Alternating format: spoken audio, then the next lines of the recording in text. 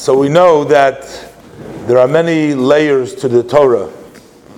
There is the very simple pshat, the simple meaning of the verses, but the Torah is a lot more than that, and it has a lot deeper meaning. It has esoteric meaning. It has meaning in a way to expound the various different verses. And one of the laws that discusses in this week's portion, the section of Nosoi, is the relationship between a husband and his wife. And when a husband suspects that his wife has not been faithful, and the Torah goes through the various different procedures, but in a metaphoric and in a similar way, we also have the Jewish people and God are also been equated like a couple, like a husband and a wife. God being the husband and the Jewish people being the wife, especially as we are coming to the Matan Torah. The Torah is considered to be like the marriage contract, the ketubah, that God gave to the Jewish people, gave to his bride, gave to the Jewish people who became God's wife, so to speak. And being unfaithful to Hashem would mean, as Hashem tells us, you shall have no other gods. Lo yeh lecha elokim acherim. God warns us that we shouldn't stray away, that we shouldn't have relationships with other gods, with other things, and that would inevitably take us away from our union, from our unity, just being devoted to Hashem, just being devoted to God. And we find the interesting halacha that the husband, if he had instructed his wife, he says, I don't want you to be alone with this particular man, and then he has the ability to sort of take away. He can forgo, he can say later on, okay, you know what, I no longer forbid you. So then the laws will change then, because at that point she's not considered no longer under the kinui, under the warning of the husband. However, what happens in the procedure, eventually they would give the woman to drink from the special water. They would take a piece of parchment in which they would write several verses from the Torah, and they would dissolve that parchment into the water, and the water, after that procedure has been done and it had God's name on it, and that was dissolved in the water, after that the husband can no longer forgive. Metaphorically, as the Rebbe translates this, what does it mean going into seclusion?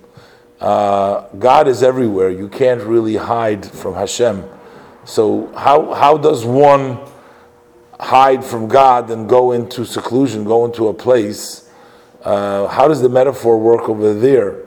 And the Rebbe explains that the only place that is void of Hashem, so to speak, it says that if a person is arrogant, Hashem says, I cannot dwell together with a person who is arrogant. So, sort of, if you are there and you're arrogant, then Hashem is not there. So, really, what it really translates, the way the Rebbe explains the message over here, is that if you do things and if you're arrogant, you are sort of pushing God away, and you're sort of getting into hiding. But as the Rebbe interprets, as long as the parchment has not been dissolved, what does it mean dissolved? Then it's easy, God will forgive you easily. What does it mean dissolved?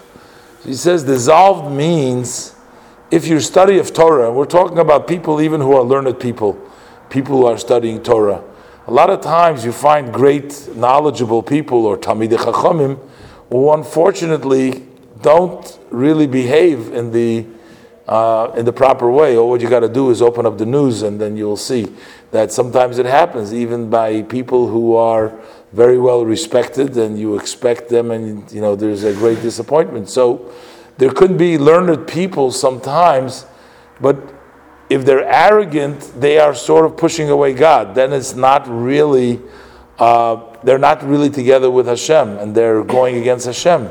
So, but what does it mean? If it's dissolved, what it means is, why is parchment, when you have writing, you put it in water, why does it dissolve?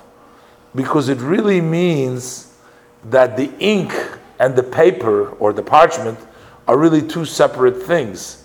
And that's why you are able to dissolve it, to separate it back off. So when you put it into the water, essentially you're saying that, the person who was studying Torah and the Torah were two separate. They were just connected, but not really bound. On the other hand, if you have things that are engraved into, edged in the stone or whatever they wrote in it, over there, you can't dissolve that. Only if you take away the actual material itself. The words are part and parcel. They become a piece of that actual, they're written, what they're written in. And the Rebbe looks at this as a metaphor. He says, if when you study Torah, you're not studying the Torah as something separate, it really connects with you, you become part with the Torah, so then even if there's a little bit of arrogance over there, or there's a little bit of other things, God can very easily forgive you. Mochal, the husband can forgive.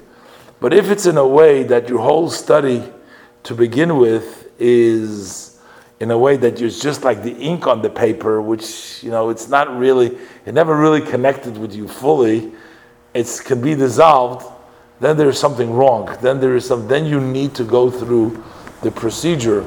And the Rebbe says the procedure is, we say that you bring the korban of barley, which is feet of the animal, and you bring a tenth of an ephah, which represents a very poor level of a korban, and which basically is translated that the person must really understand that what he thinks that he knows everything, or that he is such a great person, he needs to humble himself. He needs to realize that as much as he thinks that he knows, or as big that he thinks that he is, he's just merely like the feet of the animal. It's like the Seirim that really without any das. And only through that way, through the humbling himself. But then eventually we learn in the Parsha that once you humble yourself before Hashem, and once you sort of leave your past, and you go away from your ways, and you really connect to Hashem, then not only are you able to be healthy and strong and be connected to Hashem, but actually you get a lot more success, even more than you were before. As the verse says, that the woman who was inspected and then she was found to be innocent, so not only is she innocent, but actually it causes her to improve and to give birth easier eventually with all the blessings that she gets.